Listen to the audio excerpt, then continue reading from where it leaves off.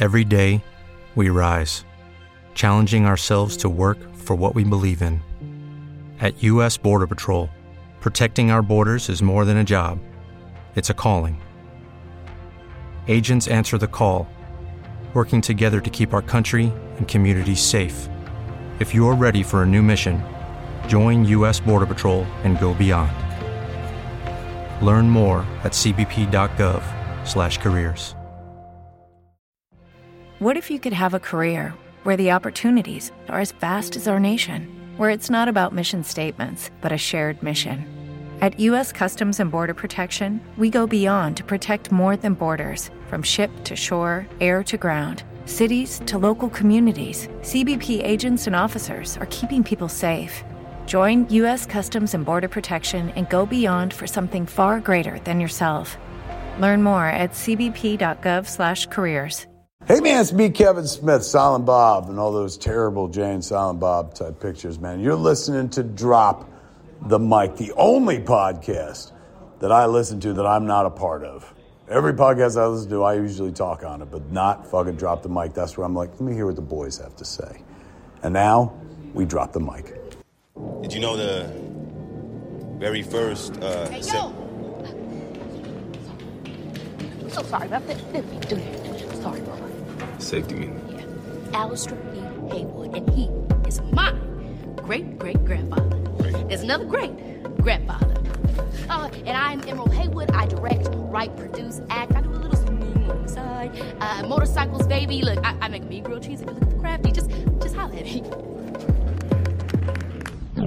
Welcome back to our humble San Diego podcast. We are your hosts, The Swan, Ryan Jimenez, and please give a warm welcome for CJ Stevenson, who's back on the show after a pretty long while. What's up, man? How are you? I'm doing pretty good. You guys got all fancy on me. You got same director Kevin Smith to be your intro now. Let's see. Oh, you heard that, huh? Yeah, I heard that. Of course I heard that. That means a lot coming from you, man. So thank you for that. Oh, thank you. It should mean more coming from Kevin Smith, but I'll take it. All right. So this is episode 305, A Bad Miracle, where we'll all be discussing writer-director Jordan Peele's latest effort, Nope. But before we get into the film, let's warm up all our listeners with a few of the usual intro segments, shall we? And now for a special news report. Brought to you by Drop the Mic. I don't know if you guys covered this, but Justin Roiland, the co-creator of Rick and Morty, has been gone under some heavy fire for some allegations of domestic violence. There's a pretty lengthy piece in the Hollywood Reporter that sort of dictates what his behavior was. He was allegedly trying to solicit underage girls for sexual favors. He apparently, according to this report, he had little to do with the show outside of being the voices of Rick and Morty. And by the third season, he and Dan Harmon reportedly hated working with each other. It's a pretty lengthy piece. It describes all the stuff that was going on behind the scenes that we weren't privy to. I recommend you guys reading it. It was on the Hollywood Reporter. It's a piece that is really interesting and kind of disturbing to read about his all the stuff that he did. Did you guys know about all this stuff beforehand, or? Yeah, I read that article as well. Yes, it's. I'm glad Cartoon Network did the right thing and fucking kicked that guy to the curb.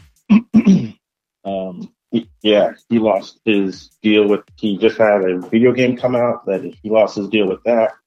He lost his deal. He lost his deal at Hulu, and they're going to be replacing him on Rick and Morty, Solar Opposites, and his new show about a koala bear that stars Hugh Jackman. He was reportedly supposed to be voicing a recurring character, but his character got killed off for some behavior stuff that was going on. So yeah, I agree, Ryan. It's good to see that Cartoon Network is taking a stand and kick them out. Deservedly so, it seems. And it's going to be interesting to see, because they're going to recast those voices. It's going to be interesting to see how they do that. Yeah, and who they get and stuff like that. It'd be, I was thinking about this the other day. It'd be funny for them to do like something completely different, because I know a lot of people want them to kind of get someone who can do those voices. But how fucking hilarious would it be to get like random comedians and shit to fucking voice them like every other episode or every episode someone different? Yeah, that'd be cool. They should get like Rob Schneider. He's not doing anything, right? Rob Schneider's not doing a damn thing. So they should get Rob Schneider to voice Morty. That'd be cool. Another thing is, I don't know if you guys have seen the Netflix film You People. I watched it. Not good. An actor who was in the film was on set. I guess one of the last scene is of Jonah Hill and Lauren London's character at their wedding, and reportedly their kiss was CGI. That was not them actually kissing. Reportedly on set, the guy who was an actor in the film was on set, and he watched them get like within 30 centimeters of each other before they were supposed to kiss. The guy called cut, the director called cut, and I guess if you watch the scene, it's CGI, says the actor.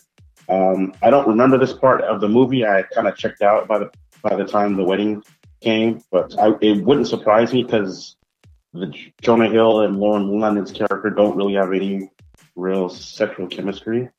They felt like kind of like cool friends and not really people that you can see bumping bellies with. So this is pretty interesting. It would be pretty interesting. No one from the film has denied or confirmed this. It's just some actor who was on set. So that's something interesting. I don't know if you guys had talked about the recent DC news at all. But it's just a bunch of shows that are being made. There's a new Batman movie that's not going to be Ben Affleck, and that's not going to be Robert Pattinson. There's still going to be the Robert Pattinson Batman movies, but it's going to be in its own universe. James Gunn takeover of the DC slate with producer Peter Safran. They have mapped out 10-year plan.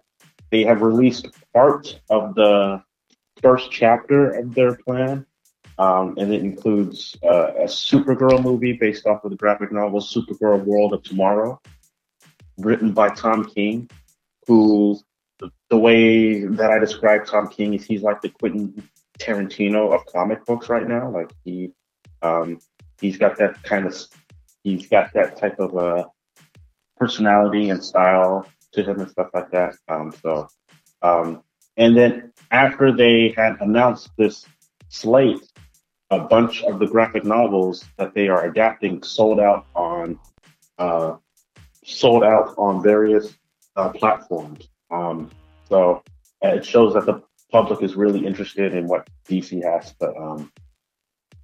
to say, which is, I think, a good sign for them. My last one is there was a remake of I Know What You Did Last. Oh, I'm sorry, there was a sequel of I Know What You Did Last Summer in the works, written by Jennifer Katie Robinson. She is a screenwriter of some note. She recently helped Taika Waititi write the abysmal screenplay for Thor: Love and Thunder. I don't blame her. I blame Taika Waititi because he sucks. What? Yeah. You guys don't know? Yeah. That guy's a fraud. I do not like Taika Waititi. He's a fucking fraud.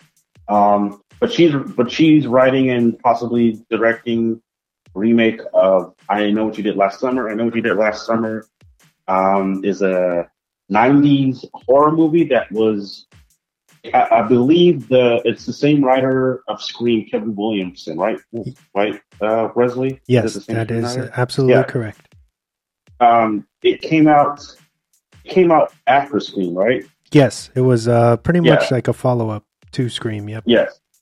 I think he wrote the script before Scream, but it came out after Scream and as a part of his like post-wave of sort of like redefining what horror was for that generation. So I don't have the most steep nostalgia for I Know What You Did Last Summer. I think I may have seen it once. But it's a part of this wave of like 90s nostalgia. They're getting desperate when they have announced a sequel to Twister is being made by the guy who directed Minari, and I'm not making that up. That's how fucked Hollywood is right now. That we're gonna take this guy that made this beautiful, quiet film about his family and the experience of being new in some foreign country, and we're gonna make him do a film about people who chase storms. And, that's just what So it's all fun, but I guess we can look forward to a remake to a sequel that nobody asked for. It's all right. Let me piggyback off of that real quick, because that was one of my only bits of news. But so it's going to be a legacy sequel, and I think it's because they did have, I think it was on Prime, a short-lived series for I Know What You Did Last Summer, where they tried to modernize everything. Jesus Christ. And yeah, obviously it didn't pan out because it's already canceled. You left out that Jennifer Love Hewitt and Freddie Prinze Jr. are in talks. That's right. They are in talks. I mean, of course they're going to do it. What the fuck are they doing right now? What is Freddie Prinze Jr. doing right now? Not a goddamn thing. Of course he's going to do it. He's involved in the wrestling world. No, Ryan? He is. He's trying to get his own wrestling promotion going where he wants the actors actually in the Screen Actors Guild and the unions. Oh, okay. Well, that's a nice little fight for him to fight. We're all good. Oh, okay. This is my question. Do you think this announcement has anything to do with the Scream Legacy sequel to the Legacy sequel that came before being so well received that they were like, I don't know, what else? From what I read, somebody pitched a really good premise to bring this franchise back, and the thing that I have is, so we got I Know What You Did Last Summer, we got I Still Know What You Did Last Summer, and then they released a straight to DVD kind of one-off third installment that was supposed to be an end to the trilogy, but we got like this kind of bootleg version that was called I'll Always Know What You Did. So I feel like the fans were kind of cheated out of that, and I think that was released back in 2006 if I'm not mistaken. So we never really got the closing piece to that puzzle. So it makes sense that they would do this, and there's no doubt in my mind that it is because they're riding the trend of Scream and Halloween and soon to be A Nightmare on Elm Street and Jason and all these people coming back. So it makes sense that they would try to bring this back. I just hope that it's done with like authentically, I guess, to the people who enjoyed at least the first one. So long as they don't call it the same title as the first movie, which these legacy sequels have been doing, and it pisses me off. I don't know why. I don't know why the last Scream remake isn't just called Scream. Scream 5? I don't know why it's not just called Scream 5. I don't understand that. I don't think that they anticipated being able to come back and tell another story, and that's why they called it, what they called it, just Scream, just like Halloween is just Halloween 2018 now. But stupid. They could have, just easily thrown a subtitle under it and made it its own. So yeah, it is kind of bizarre that's a trending thing as well. New Line recently won a bidding war for director Zach Cregger's next film, Weapons. Zach Cregger, obviously, What if you could have a career where the opportunities are as vast as our nation, where it's not about mission statements, but a shared mission. At U.S. Customs and Border Protection, we go beyond to protect more than borders. From ship to shore, air to ground, cities to local communities, CBP agents and officers are keeping people safe. Join U.S. Customs and Border Protection and go beyond for something far greater than yourself. Learn more at cbp.gov/careers. With Lucky Land Slots, you can get lucky just about anywhere. Dearly beloved, we are gathered here today to... Has anyone seen the bride and groom? Sorry, we're here. We were getting lucky in the limo and we lost track of time. No, Lucky Land Casino, with cash prizes that add up quicker than a guest registry. In that case, I pronounce you lucky. Play for free at LuckyLandSlots.com. Daily bonuses are waiting. No purchase necessary. Void where prohibited by law. 18+. Terms and conditions apply. See website for details. Wrote and directed Barbarian, which was a huge fucking success at the box office.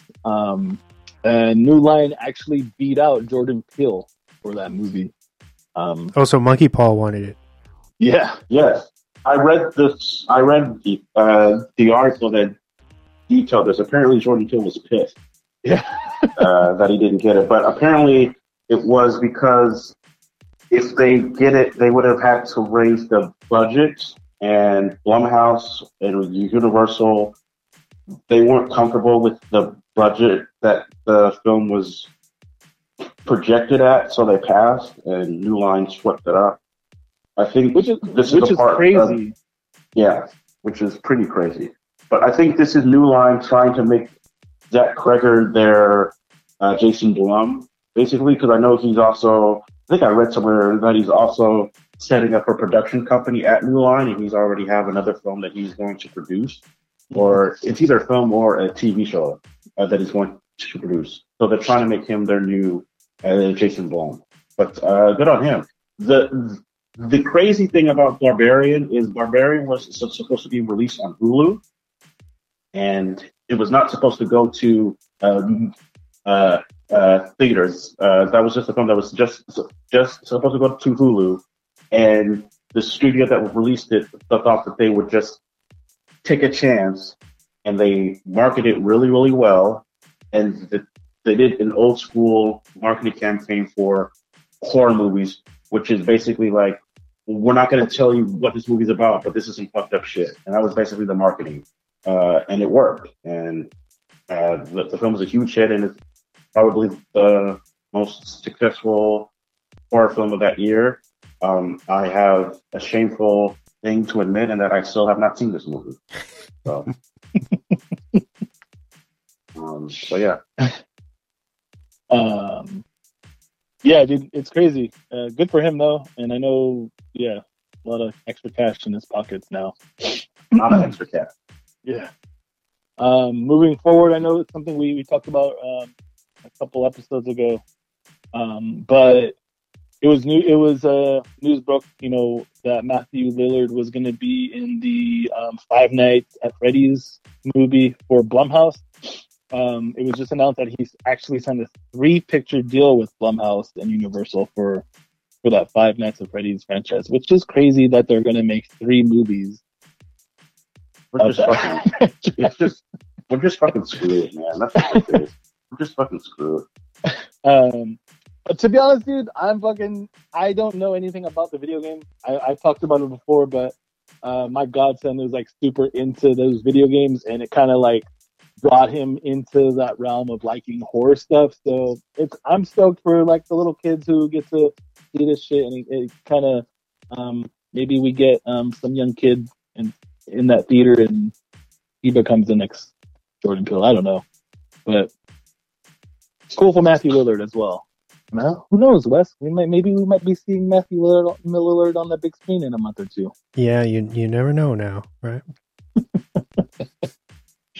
Let's see what else do I got.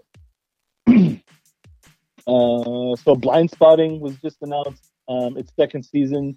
It's set to premiere on April 14th on Starz. If you haven't already seen the movie and the TV show, they are both still streaming it on Starz. Please go and watch that movie and series because they are both fucking superb. Can I just say something that depresses me about that movie. What's The director of that movie, I don't know his name off the top of my head, but he has been hired to do a remake of Disney's Robin Hood. So, you know, that's the state of movies that we're in. Where this guy comes on the screen and he makes a really cool, highly, you know, really inventive movie about gentrification and race relations, and the mouse sees that movie and it's like, come remake Robin Hood. So, you know. Didn't we already get some kind of like Robin Hood reboot with Jamie Foxx, right?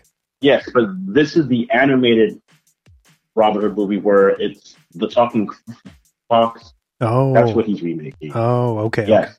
Okay. Yeah, that's what he's remaking. So, I mean, you know, I'm all about, you know. Don't try to defend this, Ryan. Look it. He's a brown. Don't try to be optimistic about this. I'm going to defend them to get the. Don't try to be optimistic a little about bigger. this. He also did that's Raya and the Last Dragon for Disney, so I'm pretty sure that's why he's back. We all remember that movie, right? Oh wait, no, we don't. Because the King went. I was so mad. I was so mad. I was so excited for that movie, and I watched that movie, and I'm like, "This is the most boring." I could have watched the last Avatar. You know. I don't know. You thought X was boring, so I question your taste sometimes, CJ. It is boring. I'll just. You know what? I'll just go watch a 70s horror film. Thanks, Ty West. Ooh, I like 70s horror films. Let me do this. I can just watch a 70s horror movie. The fuck? Leave me alone. Go away, Ty West. Go away. This is a perfect leeway into my last bit of news, which I think that CJ is going to find. He's going to find it good that I'm reporting on this. So, Knock at the Cabin debuted at number 1 at the box office with a little over 14 million in its debut. It's a little low for an M. Night Shyamalan movie. I think all his movies have debuted at number 1. Excuse me.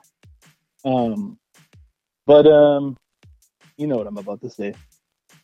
It finally dethroned that live action piece of shit Fern Gully remake.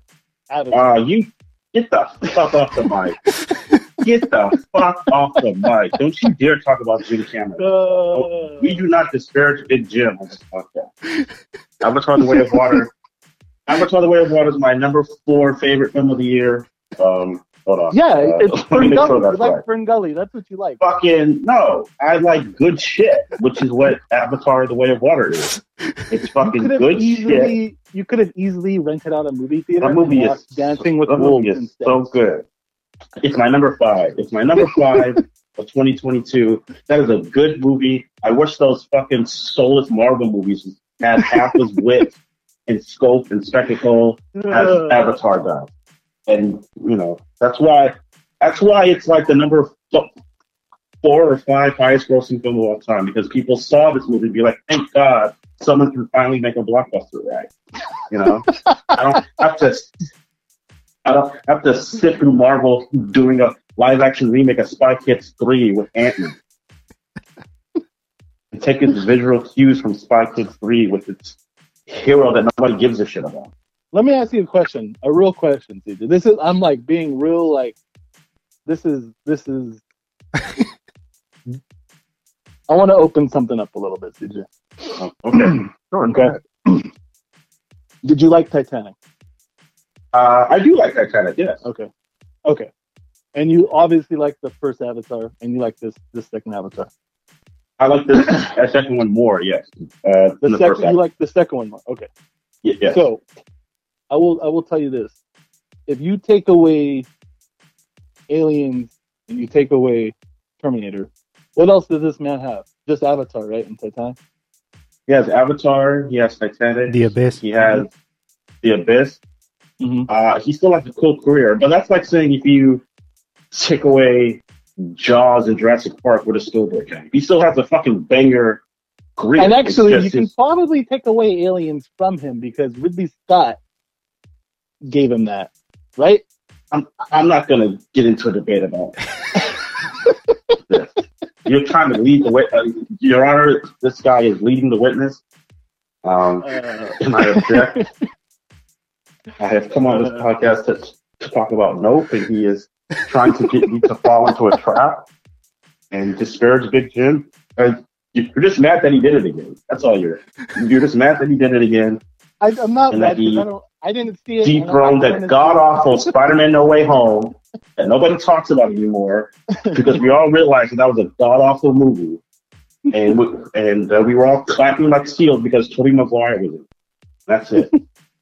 On a serious note, I am glad that it seems like Shyamalan has came back. It seems like the public has not fully embraced him. They are willing to give him the benefit of the doubt now. You know. Oh yeah. I feel like after Lady in the Water, and especially after the last Airbender, he was like a mockery, and then he comes out with the Visit. But I feel like most notably, Split was the thing that kind of like brought him back. Mm-hmm. And say what you will about Glass, which is a movie that I really like and defend. I think it's crazy that he got to do that movie, and that he got to do exactly what he wanted with that movie, and that the audiences went to go see it. Like, I think that movie made like $200 million. So I think it's cool that, you know, who was once crowned as like the next Spielberg has now shed the burden of that, and just gets to tell the cool stories that he wants. So I'm excited. It's good that I look forward to seeing Knock at the Cabin soon. It's also good that because of all of that, like you said, that's the reason why he has to finance all his movies, and he bets on himself all the time. And he wins because his movies have been making, even Old. I think Old, he did it for like 10 million, and it made like almost 100 million.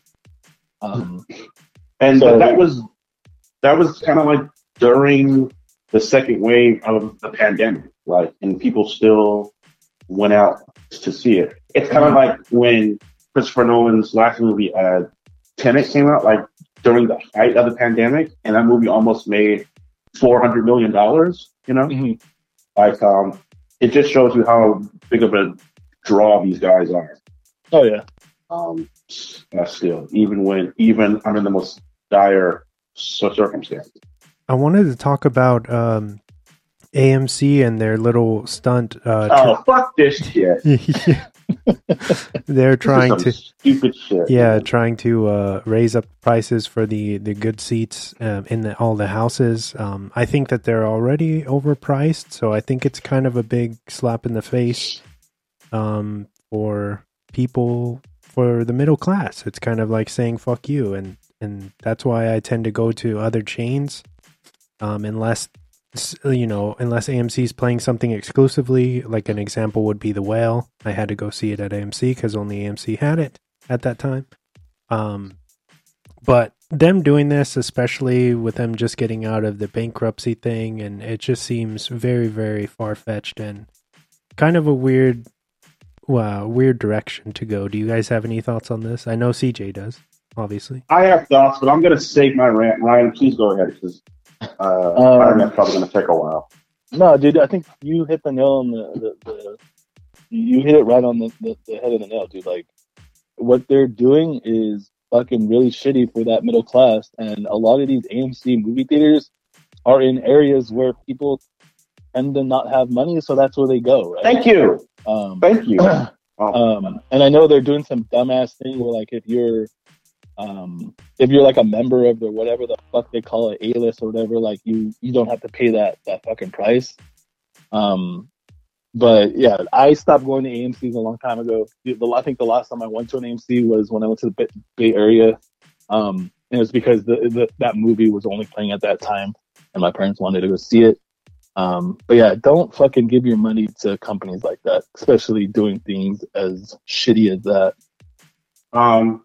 So full disclosure, I am a member of the subscription to this theater. So you can take. What if you could have a career where the opportunities are as vast as our nation, where it's not about mission statements, but a shared mission.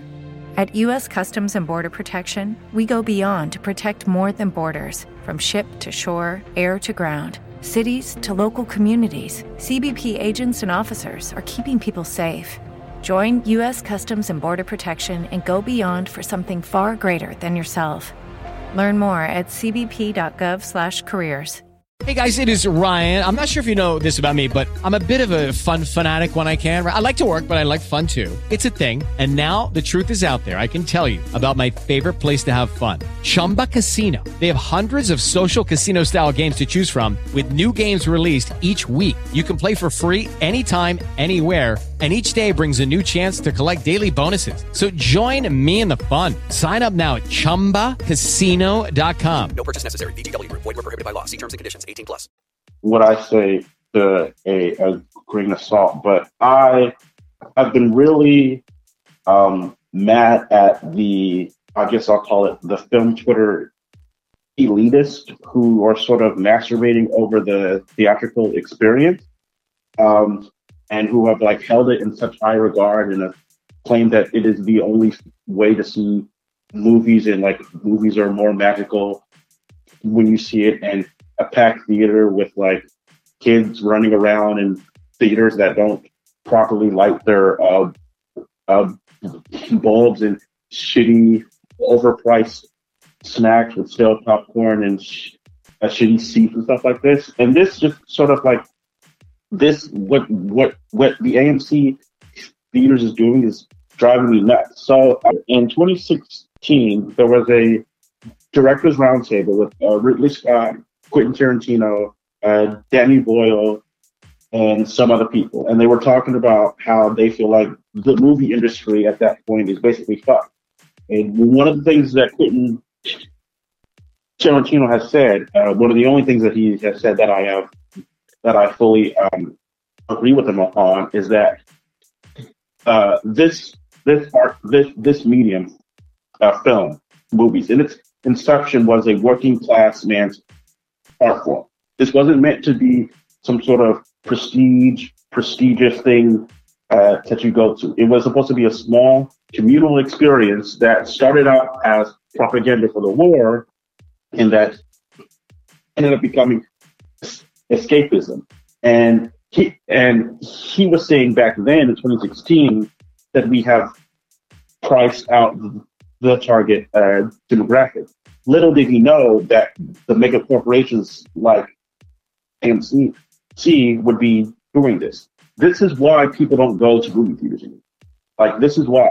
Because theater chains, they are hyped up by critics and directors who can afford to go to see movies because they live in metropolitan areas like Los Angeles, like New York, like Seattle, like Chicago, like Austin, that can afford to have these quote unquote great theatrical experiences. But, you know, for someone that lives in like Salt Lake City or Kansas or like in the middle of America, or like even here in fucking San Diego, like not a lot of people can afford to go to the movies because it's expensive. You know, tickets at your local AMC run like as much as like $15 for a regular theater ticket, and then on top of that, to charge an extra $5 or $7 for, you know, preferred seating as a way to drive people to get your subscription is really gross.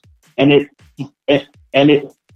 pisses me off that still these fucking people on film Twitter will like rave about how, oh, I saw, you know, The Northman in theaters, and it, you know, was the only way you can see it. No, like you can see, like I've watched The Northman, you know, on my, you know, 50-inch TV and still had as good of a time as I did when I saw it in the theater. Like most of my favorite movies, like Jurassic Park and Seven, I've seen at home when I was like 10 years old on a box TV, and it gave me as much of a thrill. You do not have to spend your hard-earned money to see theatrical experience just because it's been held up as this like religious experience. And this thing that the theater's doing with AMC is just more, it is to me feeling the fire on why streaming has become such a huge thing, because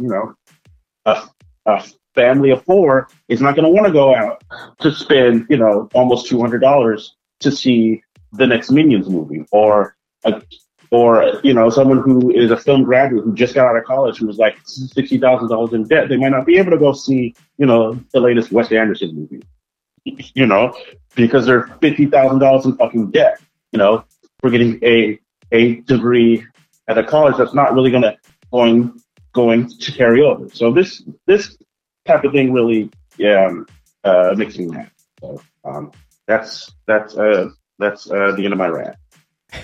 Well said, man. Well said. Well said, dude. And now it's time for the weekly recommendations. CJ, did you want to lead us on this one?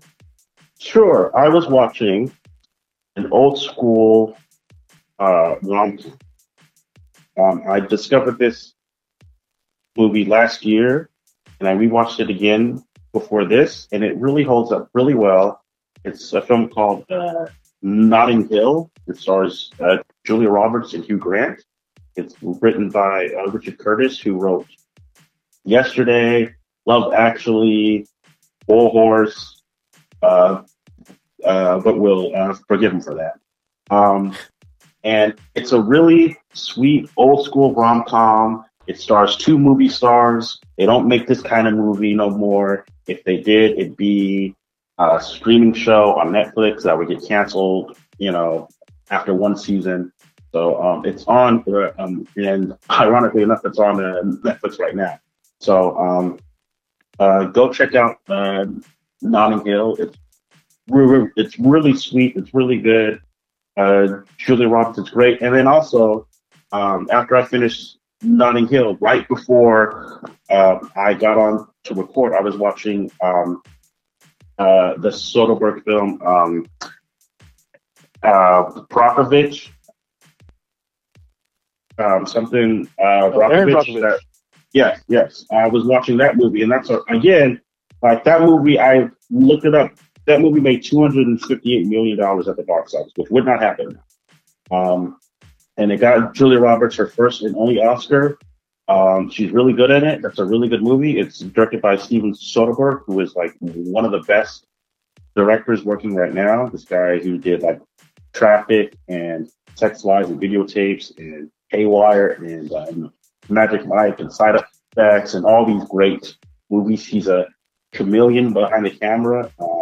And it's those two are really good kind of films that they do not make anymore, because they're too busy making films about superheroes that nobody cares about. So go watch those two movies. Notting Hill is on Netflix, and Brockovich is on Amazon Prime. Ryan. Yes. So I got a good amount of recs. And they're all different types of media. But I'm going to start off with a game I've been playing for a couple weeks now, since it released on Game Pass, called Hi-Fi Rush for Xbox and PC.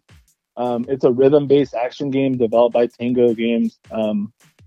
It's like, if I can put it, it's like if the art from Jet Set Radio had a baby with like the humor and music from Scott Pilgrim vs. the World. It's super easy to pick up, and like if you're like a casual video game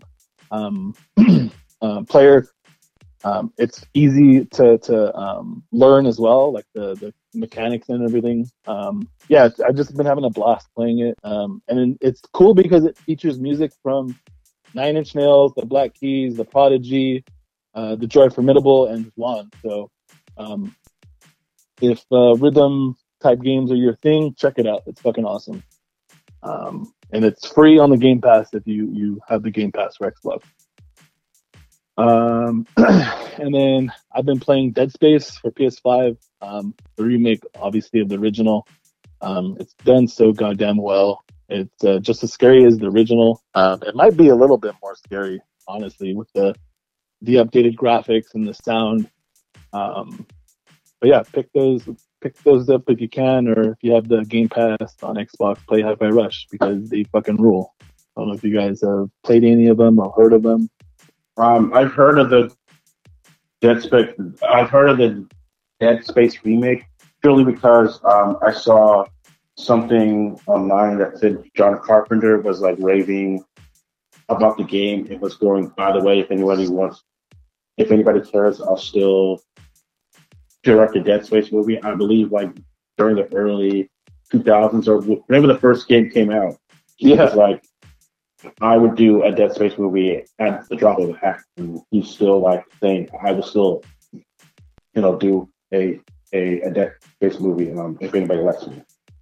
Which is cool because that game, the first one especially is very much inspired by John Carpenter's films, especially like The Thing is probably like the most influential on that game. So it's cool that they're remaking these games for newer, gamers and stuff like that. And because some of these games don't translate on these newer consoles, so it makes more sense to remake them.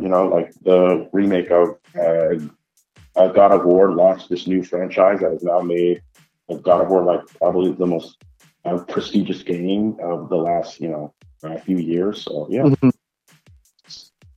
Yeah. Check it out if that's your thing. Horror, survival horror. Definitely. I will say that it's unsettling the whole time. Like I cannot fucking be at peace for 5 minutes while playing that fucking game. Check those ones out. My next rec is a movie we were just talking about, Knock at the Cabin. Obviously directed by M. Night Shyamalan, starring Dave Bautista, Rupert Grint, Abby Quinn, Jonathan Groff, Ben Aldridge, Kristen Cue, and Nikki Amuka Bird. I liked it a lot. I think I liked it more than the last couple of his movies. It's just like a super solid fucking thriller that does its job. The entire cast is fucking great. Like everyone, even Rupert Grint, he does a really good job.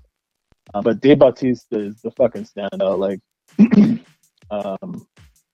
he just is fucking doing his thing, and it's awesome and refreshing to see him do these types of roles. And hopefully, this opens the doors for different types of movies or more types of serious movies like this that he can do, because he's definitely has it. Go check that out if you're able to.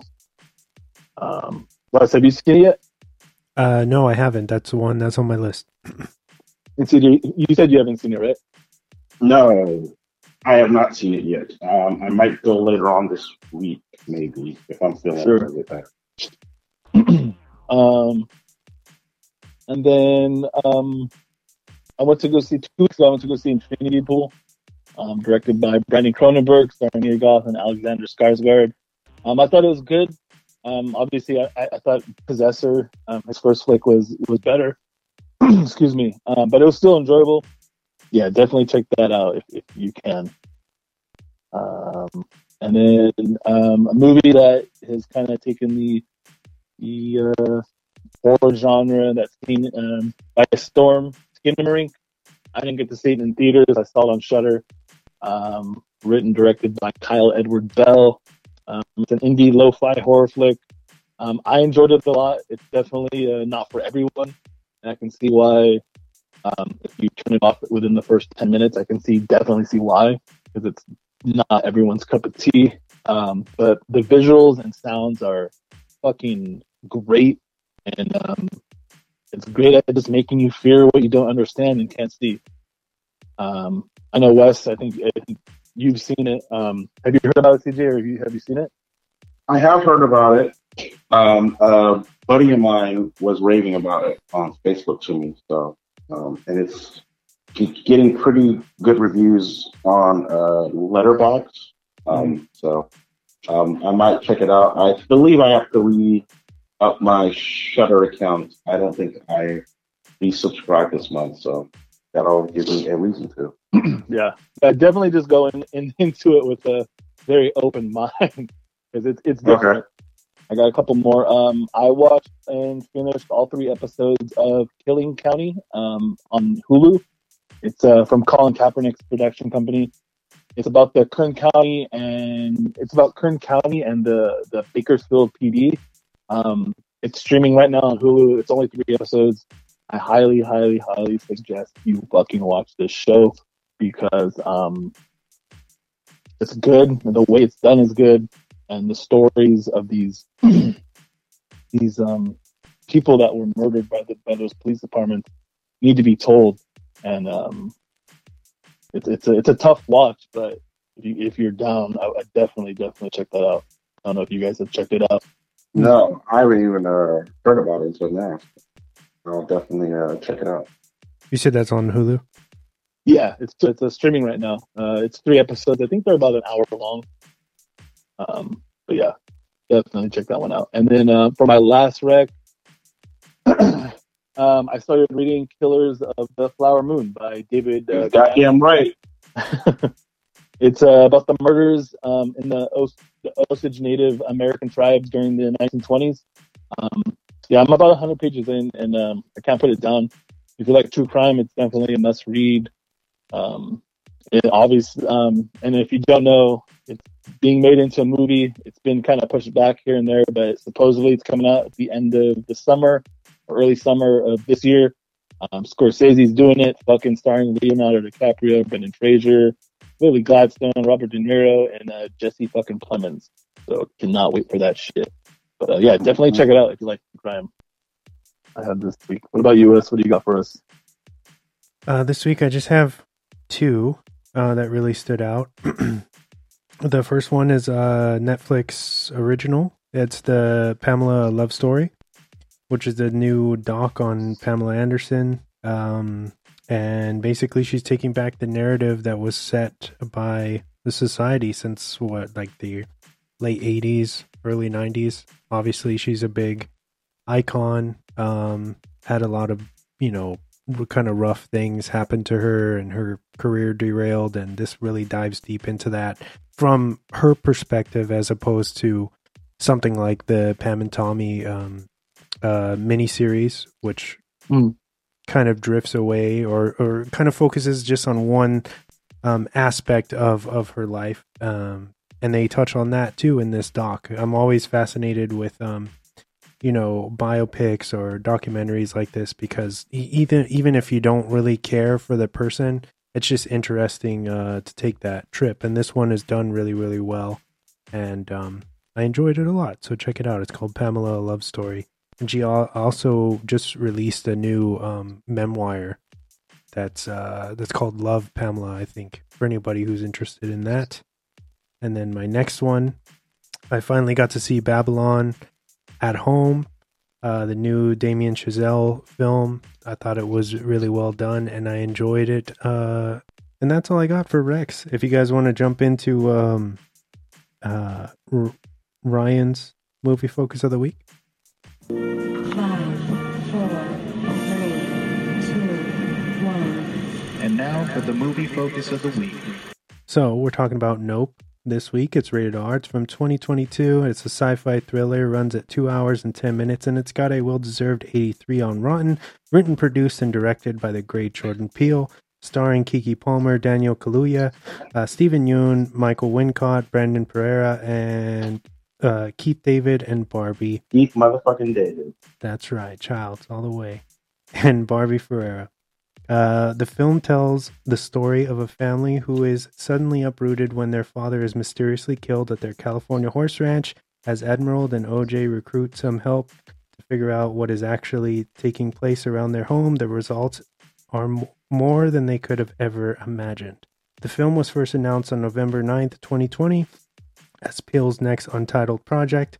With most of the writing done over the height of the pandemic, Peele knew he wanted to do something specifically involving an epic spectacle and our overall addiction to danger and peril.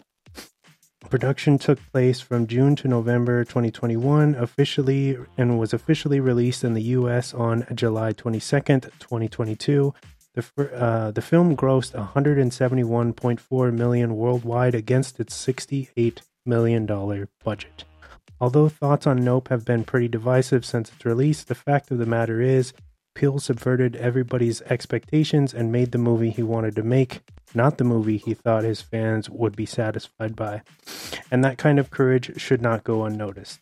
The themes are heavy, much like his other two films. However, the science fiction and even neo-Western tones are a welcome change to Peele's elevated horror roots.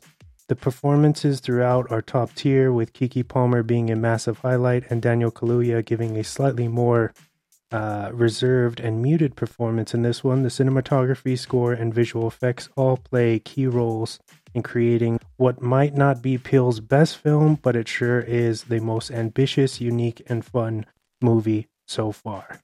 4 Gordy birthday presents out of 5. Thank you.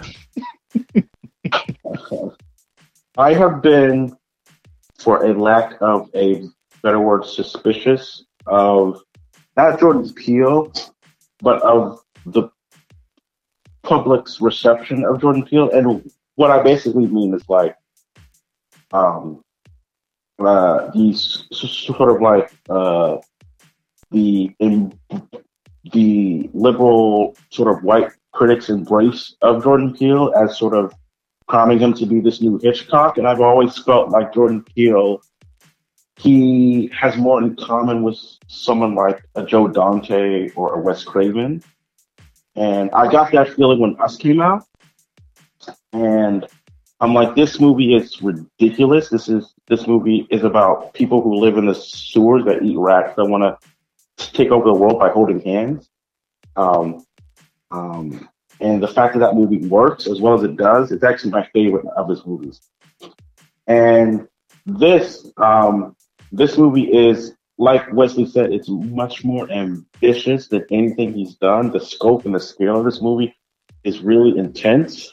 This is a type of movie that I call an essay movie, because it feels like Peele is writing an essay about something particular, and he's throwing every argument he can to support the essay in the film. And you can walk away from this movie. It's also a film. It's also a type of film that I call a bong hit movie, which is that, say you have like a high roommate that's like really into movies, and once your roommate hits the bong and starts talking about, you know, like The Matrix or something like that, like they go into this soliloquy about what the movie's actually about. And Nope seems like the type of movie that your high roommate post bong hit, we'd be like, dude, like there's some shit in that movie that like will blow your mind. And like that's the type of movie that Peele makes. Like he makes movies that are layers upon layers. And he has said that this movie, he wrote this movie during the pandemic when I'm sure, as many of us, he was on Twitter scrolling through people lamenting the fact that the theatrical experience was gone. And he wrote this movie as a direct response. He said that he wrote it as a sort of dissertation on our addiction to spectacle. And one of the things that he does is he frames spectacle in the form of Gordy the chimp, who was this chimp that was on this famed sitcom from the 90s that the Steven Yeun character was on as a kid, who goes apeshit. And he uses that in what I think is a really courageous move to sort of stick the scene that basically tells the audience what the themes of the movie is. And he sticks it right in the middle of the movie, which I think is a ballsy move, because I feel like once you know what this movie's about, that scene is incredibly heavy-handed, I feel like, but it still works because it frames itself as a backstory more as an explanation of what's going on. And to do that and to sort of have this movie be not only about the exploitation of Hollywood and trauma and how we tend to want to process trauma through entertainment, like how in the movies Steven Yeun's character processes the trauma that happened on set through merchandising it and selling it, from the exploitation of workers on films to the dismissal of Black people who have worked on films as the essential characters Keke Palmer and Daniel career play in this movie, who are two people who are the descendants of a bohemian jockey that was on the first collection of still photos to form a movie. Which it should be noted, he is not an actual bohemian jockey. That's something that Peele invented, as far as I could research. But the symbolism of that is like this family seemed to have been denied their place in film culture, and have now seemed to rectify that by getting a shot of the UFO, therefore sort of taking control of how their stories are perceived in the world. There's just so much shit in this movie that you could fill an entire podcast with, just like we're doing right now. That is rich and is incredibly fulfilling if you are willing to go down that road. It's also a movie that just works as a really weird alien invasion movie. Like if you just want to ignore all the subtext about this movie, and if you just view it as a horror alien movie, it is the weirdest film. I mean, it's been compared to Signs, which I think does this movie a disservice, because while they're both trafficking in the same themes, such as like family and conspiracy theory, this movie is so much weirder than Signs. And this movie is so much more ambitious than Signs. And it's got so much more on its mind on what it wants to do visually. Like Wesley was saying, it wants to capture in the third act, it wants to be this sort of like neo-Western. With the Lucky Land Slots, you can get lucky just about anywhere. This is your captain speaking. We've got clear runway and the weather's fine, but we're just going to circle up here a while and get lucky. No, nothing like that. It's just these cash prizes add up quick. So I suggest you sit back, keep your tray table upright, and start getting lucky. Play for free at LuckyLandSlots.com. Are you feeling lucky? No purchase necessary. Void where prohibited by law. 18+ terms and conditions apply. See website for details. Hey guys, it is Ryan. I'm not sure if you know this about me, but I'm a bit of a fun fanatic when I can. I like to work, but I like fun too. It's a thing. And now the truth is out there. I can tell you about my favorite place to have fun. Chumba Casino. They have hundreds of social casino style games to choose from, with new games released each week. You can play for free anytime, anywhere. And each day brings a new chance to collect daily bonuses. So join me in the fun. Sign up now at ChumbaCasino.com. No purchase necessary. VGW Group. Void where prohibited by law. See terms and conditions. 18+. But also be an alien movie, but also be a movie about like generational trauma, stuff like that. There's just so much in this movie that I think is worth examining, and it was a brilliant pick by you, Ryan. So I'll hand it over to you, I guess, to explain why you wanted to do it. Yeah, dude. No, I feel like you made all the points I wanted to make. Yeah. First things first. Like the reason why I wanted to do this is I think, Jordan Peele. You can definitely say he's the best horror director that we've seen the last like 20-25 years. I know that's saying a lot because Ari Aster's out there and Robert Eggers. Robert Eggers is out there as well, but I just feel like this 3-film run he's on is up there with Carpenter's 3 film run of Halloween, The Fog, and Escape from New York, and then you can add The Thing, and you can add Assault on Precinct 13 before Halloween. And I do the only thing I do disagree with you a little bit on is I am one of those people that feel like he is closer to Hitchcock than he is those two people that you name, solely for the fact that in his movies he does make you think, and he does, like you called it, your, what did you call it? A Bong movie. Yes. His movies are riddled like with things like that, and the same with Hitchcock. So that's why I think I lean more towards that he's closer to Hitchcock than he is anybody else, because not only does he scare the living shit out of you with his movies, he also makes you think, and that in return makes you scared as well.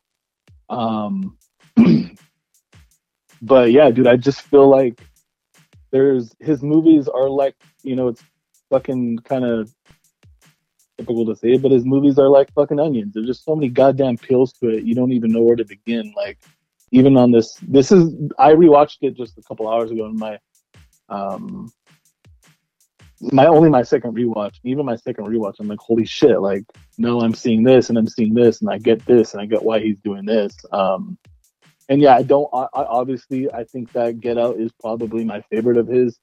And I would put this over, the reason why I put this over Us is because, like you said, CJ, and like Wes said in his write-up, he just goes for it. He does something different. And I think we were talking about this, CJ, when we were off air, like, that's what I like to see is like when people do things you're not expecting in art, like movies and music, and no one was expecting a movie like this. Yeah. Everyone was expecting that scene in the stable with Jupe's kids trying to scare him. That's what we were expecting, and he kind of flipped everything on us and gave us something, I think, better than what we were expecting. So I've seen this 3 times, including my rewatch for the show. The first time was in a regular theater. I saw it Comic-Con weekend, I believe, and I loved it, but I was still kind of grappling, like trying to break down what he was trying to say in it, and I think that that's intentional. And then I went to see it my second time in IMAX, which blew me away because the sound design is fucking incredible throughout this entire thing.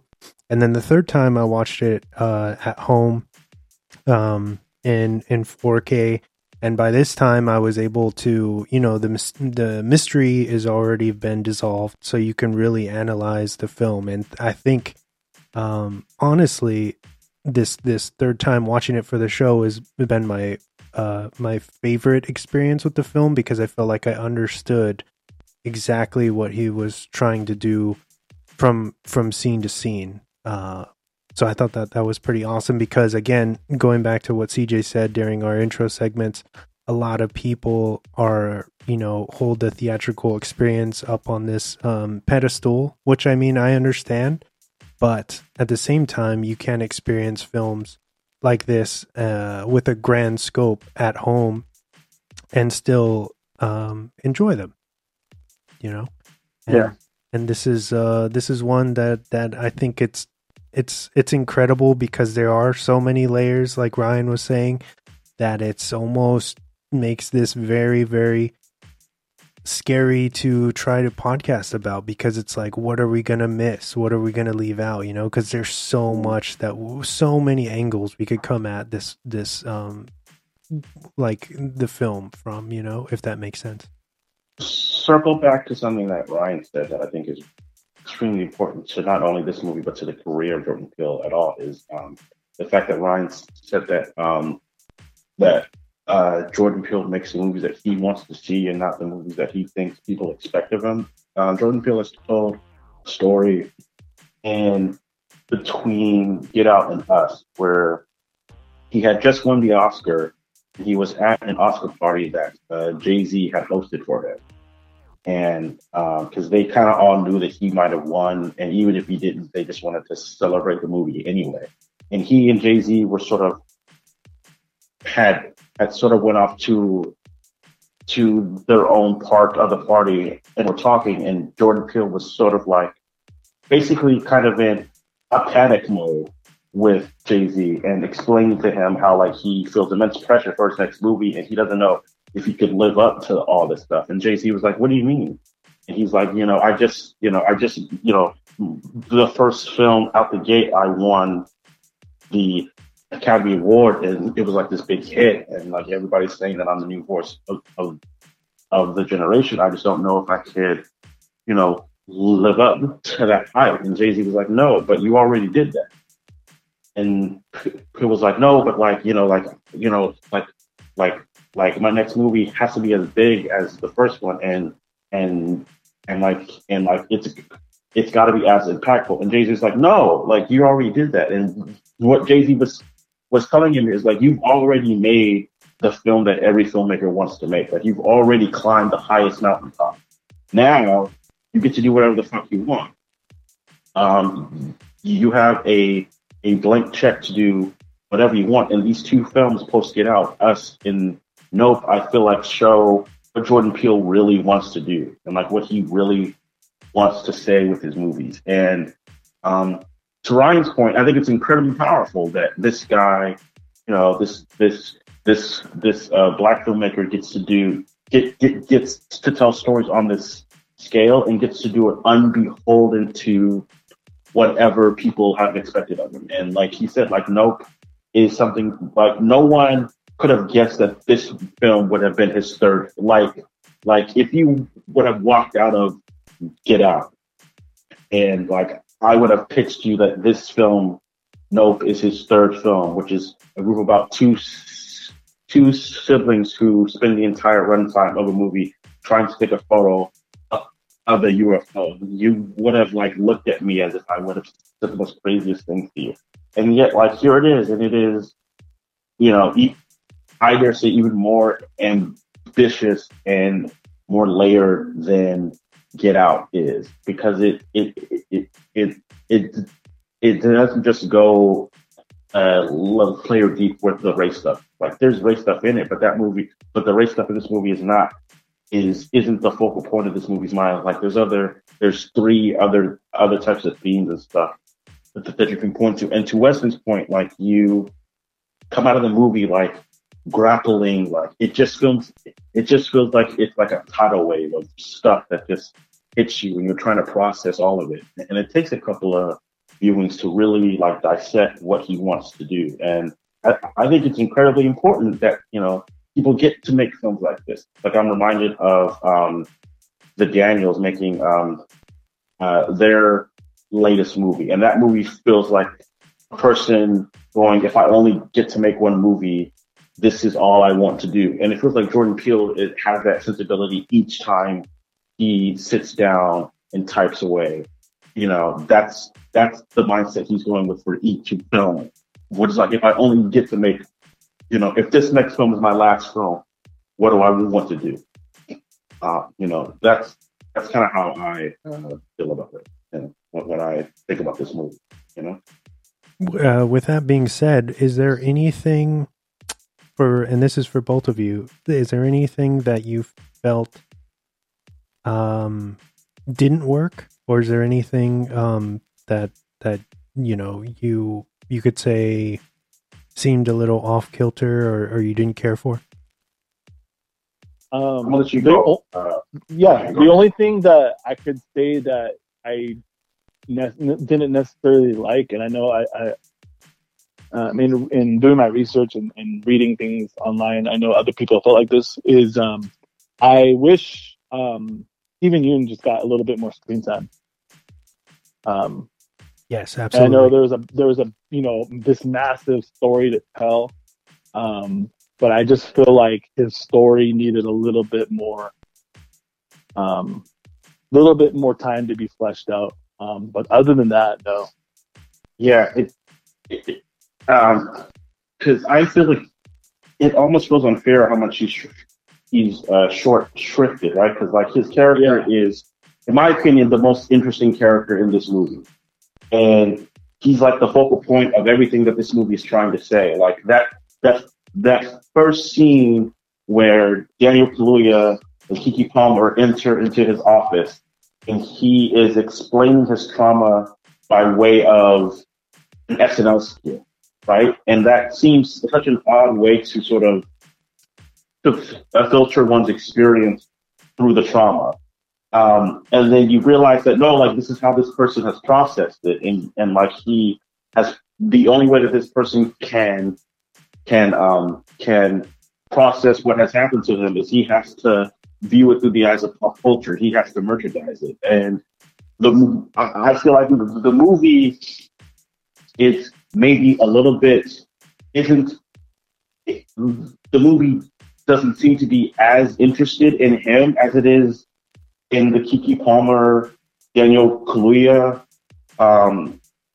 section of the movie, which almost feels like a disservice, again, because this character is so rich and has so much going on that you almost want the movie to sort of be about him and his journey, you know, because there's just so much of what the movie is trying to convey to you in terms of our addiction to spectacle and what we're willing to do to, you know, be awed by spectacle is through him and his character often. And like one of the main plots is that he has discovered a ship and he's using horses to make this ship. And his intro to this show is me and my family witness a spectacle. So you almost wish that the movie was told from his point of view. But yeah, I agree that I kind of feel like he's a little bit short-shifted in the way that his character's journey ends feels a little bit anticlimactic. But maybe that's the point. Maybe that's the point that Jordan Peele's trying to make, is that there was only one way for this guy's journey to end, which is, I guess, a spoiler, for him to die.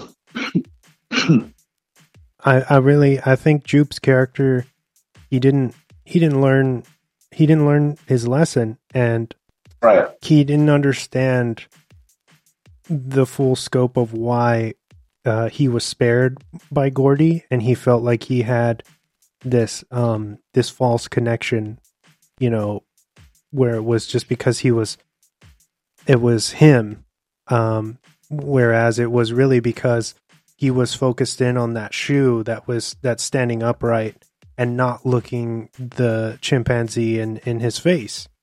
So, you know, the chimp wasn't threatened by him, and then when it comes over and they do the fist bump, there's a veil in between them. So he still, Jupe doesn't ever really look him in his eyes. And I feel like Jupe, like processing everything, he just processed it differently than he should have. And when he grew into this, into maturity, he wanted to capitalize on it.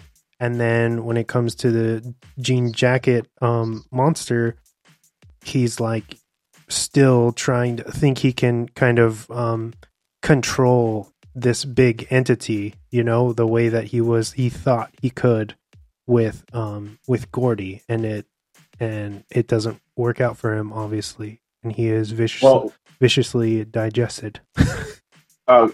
Wesley, it's so interesting that you said that the way that you survived with him not looking Gordy in the eyes, because I had never heard that was why he survived. And thinking about it, that makes so much sense, because the way that the characters survive is they are told, do not look the alien, do not look at the alien directly, you know, and the way that Jupe dies is he looks at the alien directly. You know, it's this sort of echoing feedback loop that Jordan Peele is able to make with, you know, these like almost like subtle things that you would never thought to think about until someone points it out to you.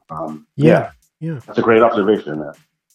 Yeah, basically, the bigger picture I think that Peele is trying to say with that is you're never going to be able to fully domesticate a wild animal. And in this case, he's referring to, you know, like this unknown monster as well. That's where Gordy comes in. There's a lot of, not with critics per se, but with people that I've spoke to personally, as they're like, why is the Gordy thing in this film? It does not fit. It doesn't make any sense. There's no connection. And that's the connection, is Jupe's character and his failure to understand, you know, that you can't control things or try to profit off of them. So it just boils down to arrogance and greed, you know? It's apt too, because Jordan Peele said that two of the films that inspired him to write this movie were the original King Kong movie and Jurassic Park. And both of those movies, there's a character, and I on Facebook have made the Hello, it is Ryan, and we could all use an extra bright spot in our day, couldn't we? Just to make up for things like sitting in traffic, doing the dishes, counting your steps, you know, all the mundane stuff. That is why I'm such a big fan of Chumba Casino. Chumba Casino has all your favorite social casino-style games that you can play for free anytime, anywhere with daily bonuses. That should brighten your day a little. Actually, a lot. So sign up now at ChumbaCasino.com. That's ChumbaCasino.com. No purchase necessary. VGW Group. Void where prohibited by law. See terms and conditions. 18+. Parallel that Jupe is basically Dr. Hammond in Jurassic Park, in that they're both showmen, right? And they both are trying to sell you on this miraculous thing that happened. Like in Jurassic Park, the miraculous thing is that, like, I brought dinosaurs back, and this is something from your childhood that you've always dreamed about and you were taught about, but it seemed mythic and it seemed so far away. And I brought it back for your amusement and for our amusement and for us to gaze at these wonders. And then it turns on them and it just becomes this bloodiest thing. And even still in the movie, later on, when Hammond and Laura Dern's character are sitting eating ice cream, he's still like, no, like, I think I learned my lesson and I think I can control it this time. And Laura Dern is like, you never had control. Like, you don't understand you never understood the depth of which you were fucked, basically. And that's kind of like what Jupe is going through now. Like, he has spent his entire life going, no, like, I'm going to process this. And the way that I process this is I'm going to commodify it and monetize it and make it into something different. And he ends up repeating the horrible cycle that has, you know, plagued him for all these years. And on the opposite side, you have Daniel Kaluuya's character, who is also going through a similar thing in which she's trying to figure out why his dad died. Right? Well, like, that's his big emotional journey, is to figure out what this unlikely event thing is that has killed his father. And the way that his sister is able to convince him to it is she's like, well, if we capture the thing that killed, you know, we can make money off of it and we can become the authors of our story. And it's sort of this sort of two parallel stories where one is trying to where they're both trying to, like, process it through monetization, but the way that they go about it is totally different, I feel like. And with like you said, with Jupe, is he thought that he could his mistake is he thought that he could control it and that he could contain it. And the smart thing that Keke Palmer and Daniel Kaluuya realizes they aren't going to be able to capture it and monetize it, and, you know, is that they aren't going to be able to capture this thing that has killed their father. The only thing that they could hope to do is take a picture of it and control the narrative of how people view their trauma, which I think is very interesting and rich. I feel like, especially today, where, like, trauma seems to be like a buzzword that everybody uses, you know?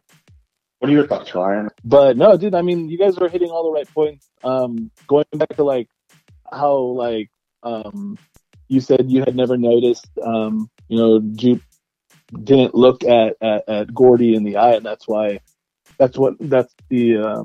he died at in being killed by the alien.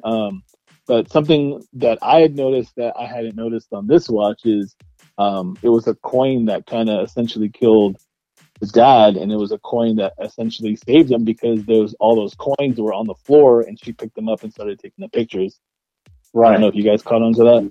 That's such, like, great circular storytelling.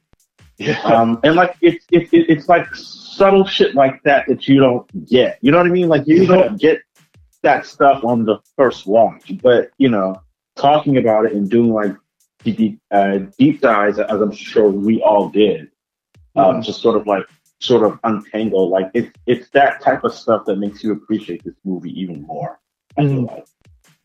And then just going back to Steven Yeun, I think that would be like, obviously, like I said, something that I wanted more. But I will say that I think that he, other than Kiki, I think he was my favorite character by far because of the story and what Jordan Peele's trying to say about trauma, especially knowing that, you know, he did write it during the pandemic. Personally, I can relate to, you know, there's traumas that we've all had in our lives Right. that maybe we might not be over, and we don't know how to move past. And that's why I kind of connected with that part of the story because of that. And just in bigger picture, like, you know, like I said, he wrote that during, you know, the peak of the pandemic, and we were all kind of going through it, and some of us still haven't processed what we went through, and we never will. So yeah, I think that's why I kind of like that character. Well, also it's telling because he wrote this, you know, like he wrote this during the pandemic, and like one of the things that like many people that I had brought up earlier is that like many people were clamoring for, like, they were like lamenting the movies, like they were lamenting going and seeing spectacle, and I feel like and I have sort of when talking about this movie, like one of the ways that I explain the themes to this movie and stay with me here is the relationship between 9/11 and the boom of the superhero film, in which like when like 9/11 hit, like it sort of like devastated the country, and and in many people's eyes, it painted as sort of like clear black and white portrait of like, we're the good guys, they're the bad guys, they are attacking our cities, and we have to defend them. And what ends up becoming a staple of all these superhero movies there are these heroes where the bad guys come. And if you notice, like a lot of these superhero movies deal in a lot of 9/11 type of imagery. Like a big point of contention with the Man of Steel movie is that how the third act reminds people so much of 9/11, right? And the Avengers, like that movie, it takes place in New York during the midst of an invasion where skyscrapers are being torn apart. Like that's exactly what that movie is trying to invoke. And Jordan Peele is arguing that like this has always been our relationship with trauma and spectacle. Like there's always been this sort of like uneasy handshake between trauma and spectacle, and how we sort of filter and process this thing. Like another thing that I think about when I think about Nope is the Godzilla movies, which was a response to Hiroshima being bombed and Nagasaki being bombed by us, and the way that the Japanese processed that was through movies, was through creating this huge monster that was sort of a stand-in for their trauma. And that's exactly what Peele is trying to pinpoint in this movie. Is that like this has always been our relationship with trauma. Someone Jupe is in that office, and the only way that he can talk about what happened to him is through the guise of an SNL skit, which is essentially mocking his trauma. Is the only way that he can, recall the events. Is I feel like exactly what Jordan Peele has been saying when all these people are during the pandemic going, oh man, I just want to go to the movies. I just think that people just expected this to be like, I don't know what people went in expecting. I truly don't. I think that they wanted like your run of the mill alien invasion type movie. And this is everything but. And I think, like you guys said, you keep comparing him to Hitchcock, but he's for me, I feel like he's a Rod Serling, where his stories are essentially he's adapting Twilight Zone episodes modernized into film. the reason that I compare him to Joe Dante and Wes Craven and not to Hitchcock is because like Hitchcock was kind of the thing that we don't like. We remember Hitchcock for being this sort of like cerebral guy. Like, you know, like if you watch like Strangers on the Train, which is like my favorite Hitchcock movie, there's so much cerebralness in it. But like Hitchcock at the time was thought of like how Christopher Nolan is now. Like he was thought of as a populist popcorn director. Like people weren't really walking out of Hitchcock movies dissecting them. Like they were just going like, oh, this is the guy that makes thrillers and stuff like that. And the reason why I compare him to something like a Wes Craven movie or a Joe Dante is like these are people who have like stuff on their minds that they are filtering through a genre lens. Like my cousin, she compared Nope to They Live, which is I think a perfect, if you were to do a double feature, I think like of any of Jordan. Hello, it is Ryan, and we could all use an extra bright spot in our day, couldn't we? Just to make up for things like sitting in traffic, doing the dishes, counting your steps, you know, all the mundane stuff. That is why I'm such a big fan of Chumba Casino. Chumba Casino has all your favorite social casino-style games that you can play for free anytime, anywhere with daily bonuses. That should brighten your day a little. Actually, a lot. So sign up now at ChumbaCasino.com. That's ChumbaCasino.com. No purchase necessary. VGW Group. Void where prohibited by law. See terms and conditions. 18+. Okay, round two. Name something that's not boring. A laundry? Ooh, a book club. Computer solitaire, huh? Ah, sorry. We were looking for Chumba Casino. That's right. ChumbaCasino.com has over 100 casino-style games. Join today and play for free for your chance to redeem some serious prizes. ChumbaCasino.com. No purchase necessary. Void where prohibited by law. 18+. Terms and conditions apply. See website for details. Field movies, to be honest, you could do worse than to do They Live, which is functioning on the same level of these movies, which is like They Live is sort of a junky,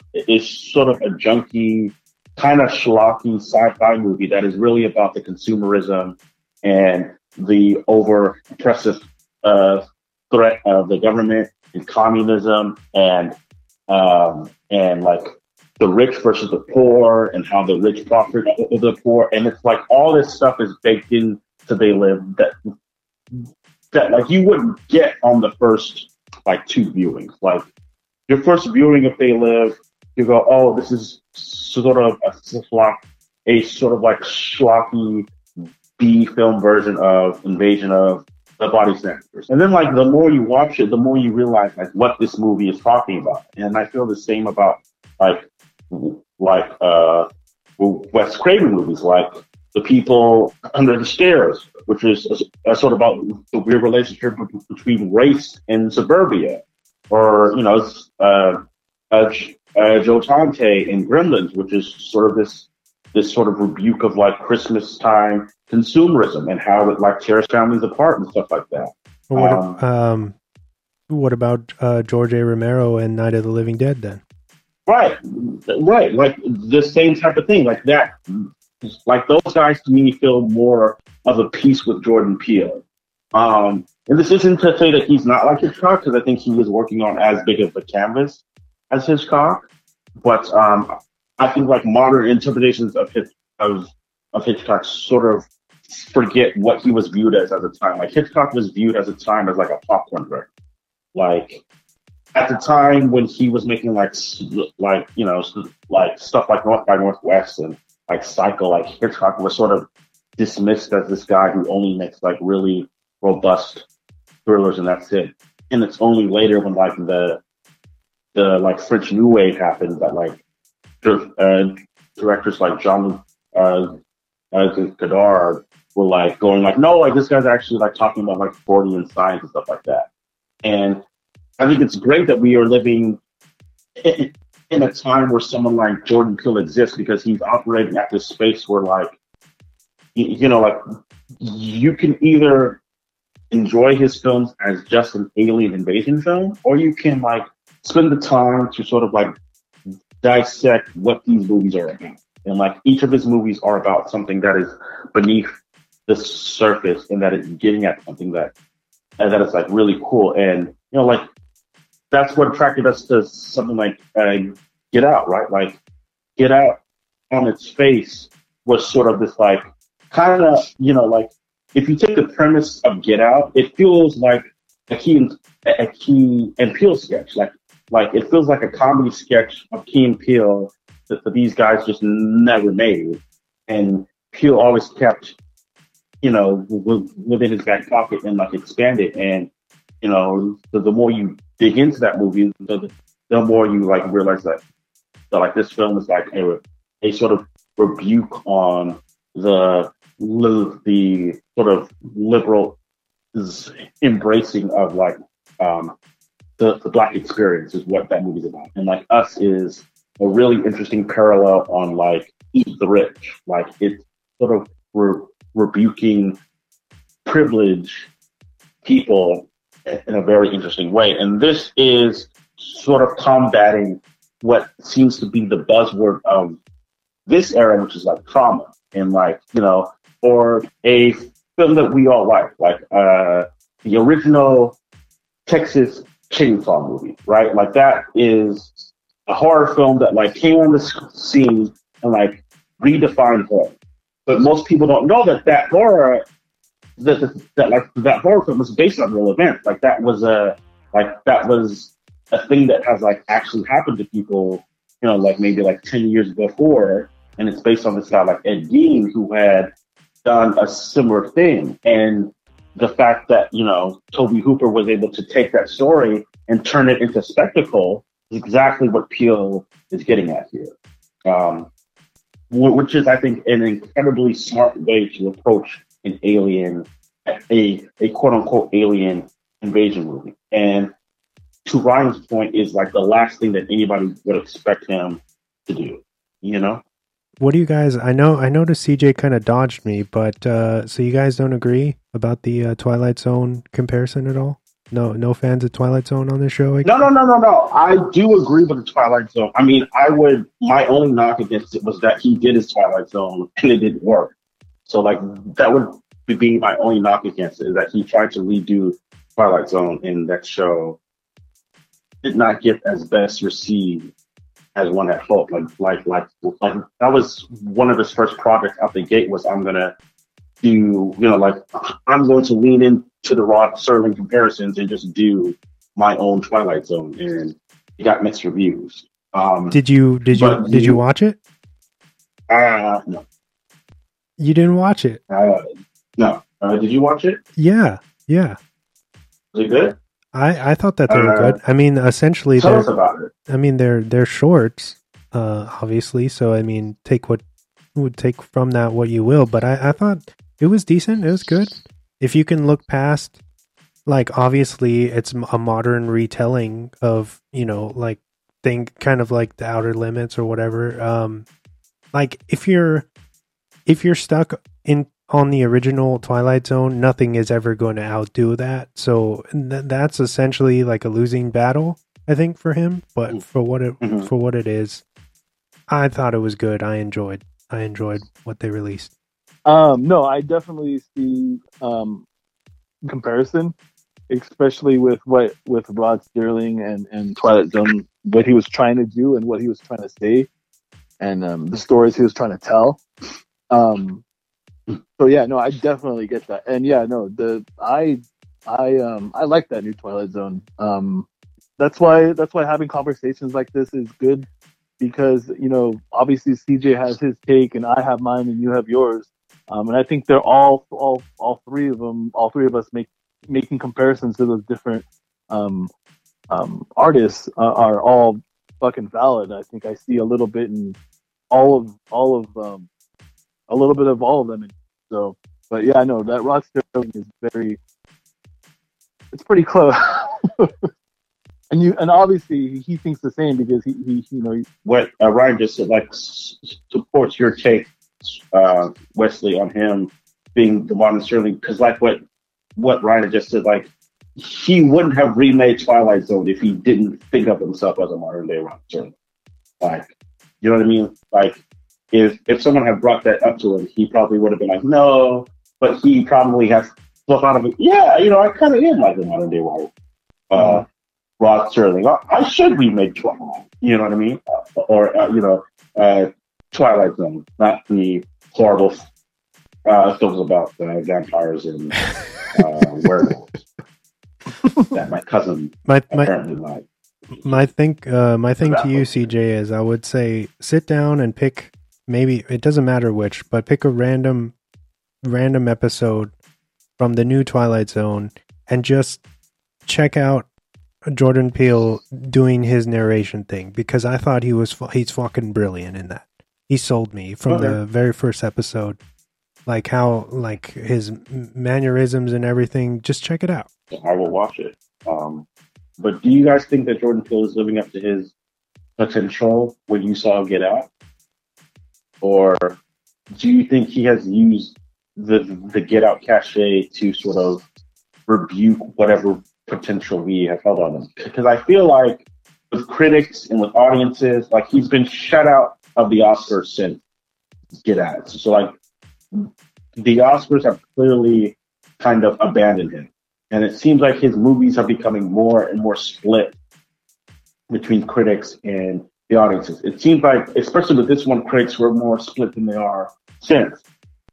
And when I went to get my haircut at a barbershop, and this movie came up, like nobody could agree on whether or not the film was good or not. Like, like one person who was like passionately saying how bad it was, and you had another person who was passionately defending it. Do you think this guy, post Get Out, has lived up to his potential, essentially? Or like, do you even think that like that's a fair question to ask?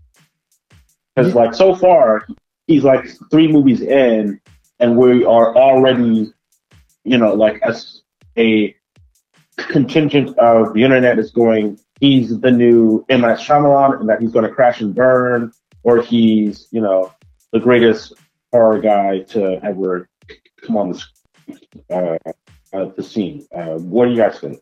I definitely think that he's living up to the hype. And like I said before, and I say it all the time on social media. I know I tell Wes all the time. I think I even told you, DJ. I absolutely 100% love when they go off the rails. Like when artists go off the rails, even when music, if a band changes their style, even if I don't necessarily like that album that they changed their style on, I still fucking love the fact that they went a different route and are doing new things. And that's why I love Jordan Peele and the movies after Get Out, because like you stated before with that Jay-Z story, I feel like he's doing the movies that he wants to fucking do. And that's what you want out of an artist. You want them to continue to grow. You don't want them to continue to do the same thing. Yeah, if that director, if that band, they're going to continue to make that same thing, obviously they're going to have fans. People are going to go and buy those tickets to those movies or go buy those albums. But it shows a lot in the person, in the artist, when they can evolve into what Jordan Peele is evolving now with Nope. What about you, Wesley? That's a good take, Ryan. First off, I want to just say the fact that Nope was completely snubbed by the Academy is incredible. I can't even fathom why. I can explain it. I'll do it later. Because I don't think Nope is in a traditional horror film. So to use that argument, I don't think it necessarily pertains to Nope. Other movies, yes, maybe, but not this one. And you would think that the grand scale of the movie alone would get it in for something, but to be snubbed completely is ridiculous. To go back to your question, CJ, yes, and I know you already probably can anticipate where this is going to go, but I think that he is living up to expectations, or maybe to his personal expectations, I think he's doing what he wants to do as an artist, as a creator, and he's doing a great job. He's on a very hot run, and I hope he can, keep it up. I just think that the creativity between these 3 films that he's released so far, like if he can keep that stride going, he's gonna keep cranking out bangers, and I have all the faith in him, and I just hope that critics and these divisive takes on his films, because they're not per se what we're expecting, because it happened even with us. A lot of people were like, what the fuck is this? This is dumb or whatever, and it's because he's dealing with these high concept pieces that go over a lot of people's heads. And Nope is a great example of that. I feel like people just kind of absorbed it as this like monster movie, and it's so much more than that. But not all media, not all art is made for everyone, and I feel like he has built this substantial loyal following that's gonna to follow him. And if we are going to go down that rabbit hole of comparing him to M. Night Shyamalan, I think that he's doing what Shyamalan he is in his career right now where Shyamalan wished he could be, if that makes sense. And that's just my take. That's just my opinion. No, that's 100%. I think fucking fair to say and to point out.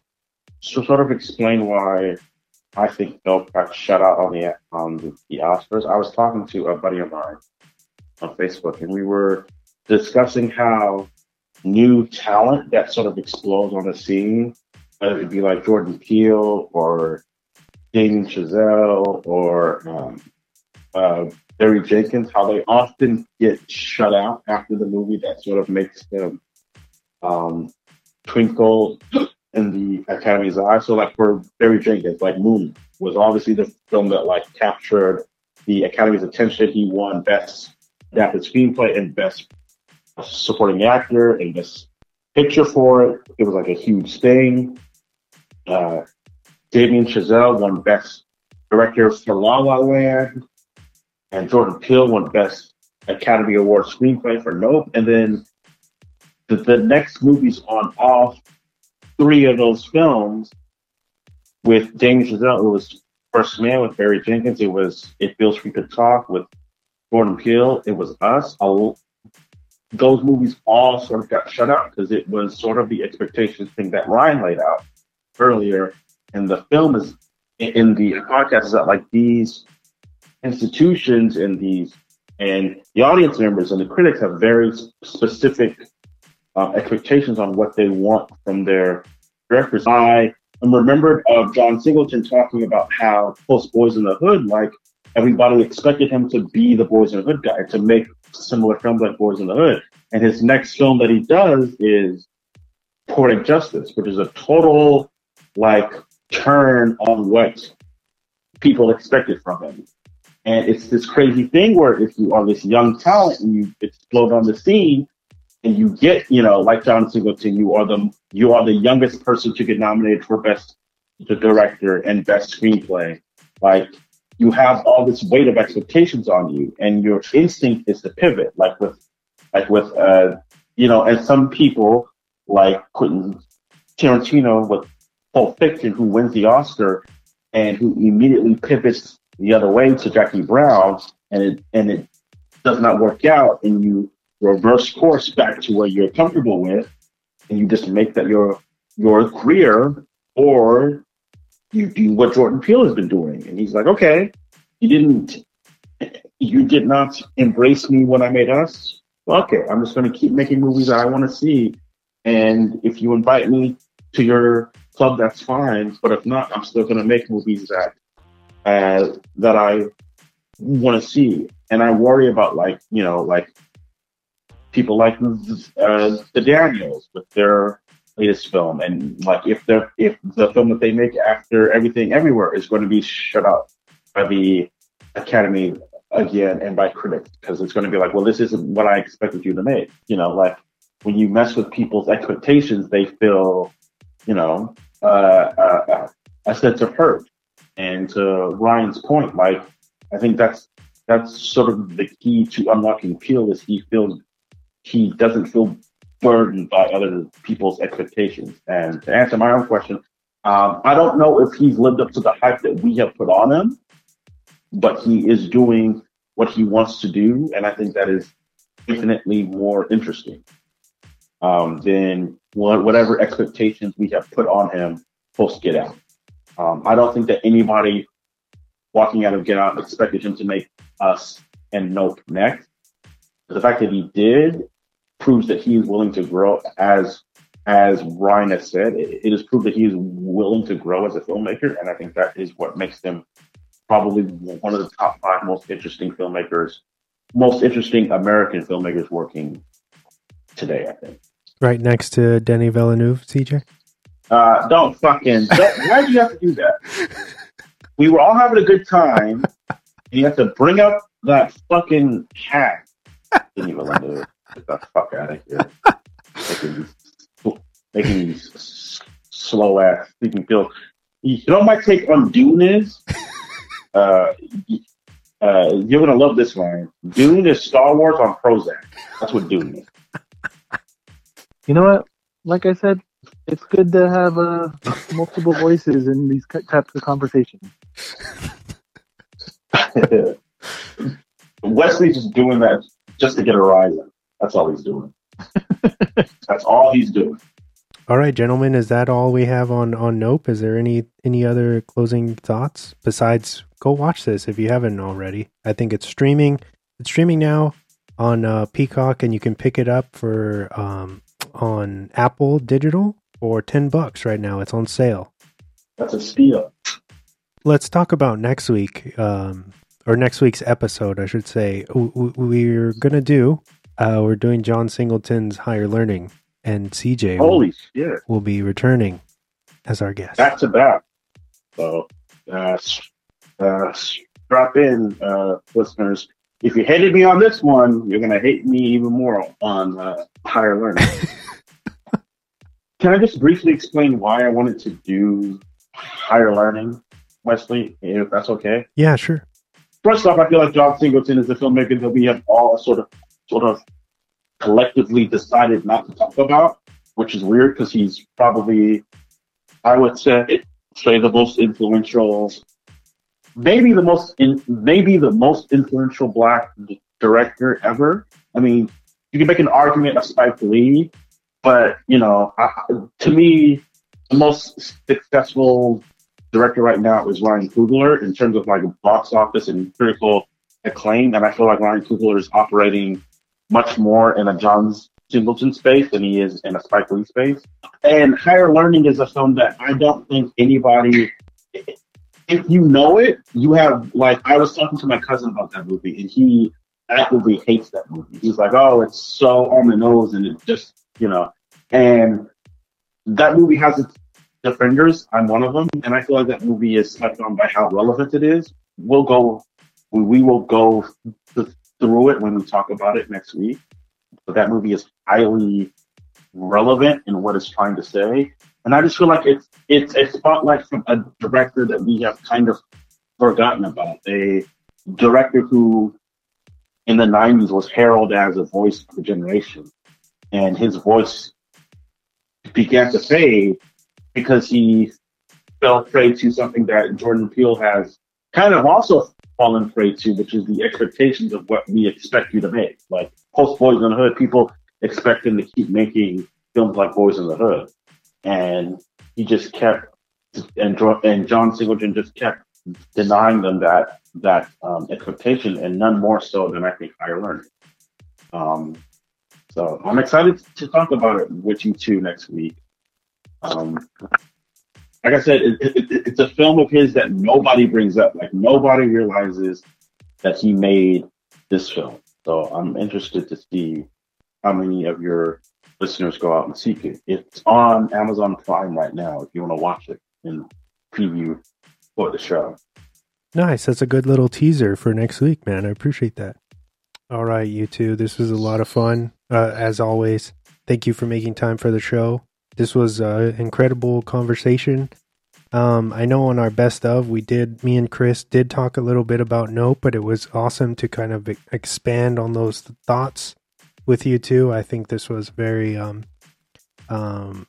we did it justice, in my opinion, tonight. So I thank you both for that. As per usual, for all our listeners out there, if you're just stumbling upon this podcast, we run out of San Diego, California. We are called the Drop the Mic Podcast, and we are available on all major podcast platforms, including Luminary, Spotify, Apple Podcasts, Spreaker, Stitcher, Sods, YouTube. If it plays a podcast, we're on it. So check us out. Give us a 5-star rating, a little nice review if you have a couple extra seconds.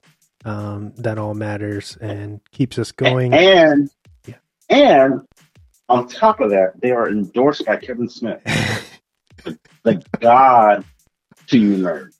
So, So until next week, this is the Swan, Ryan Jimenez, and CJ Stevenson signing off, saying good fight and good night.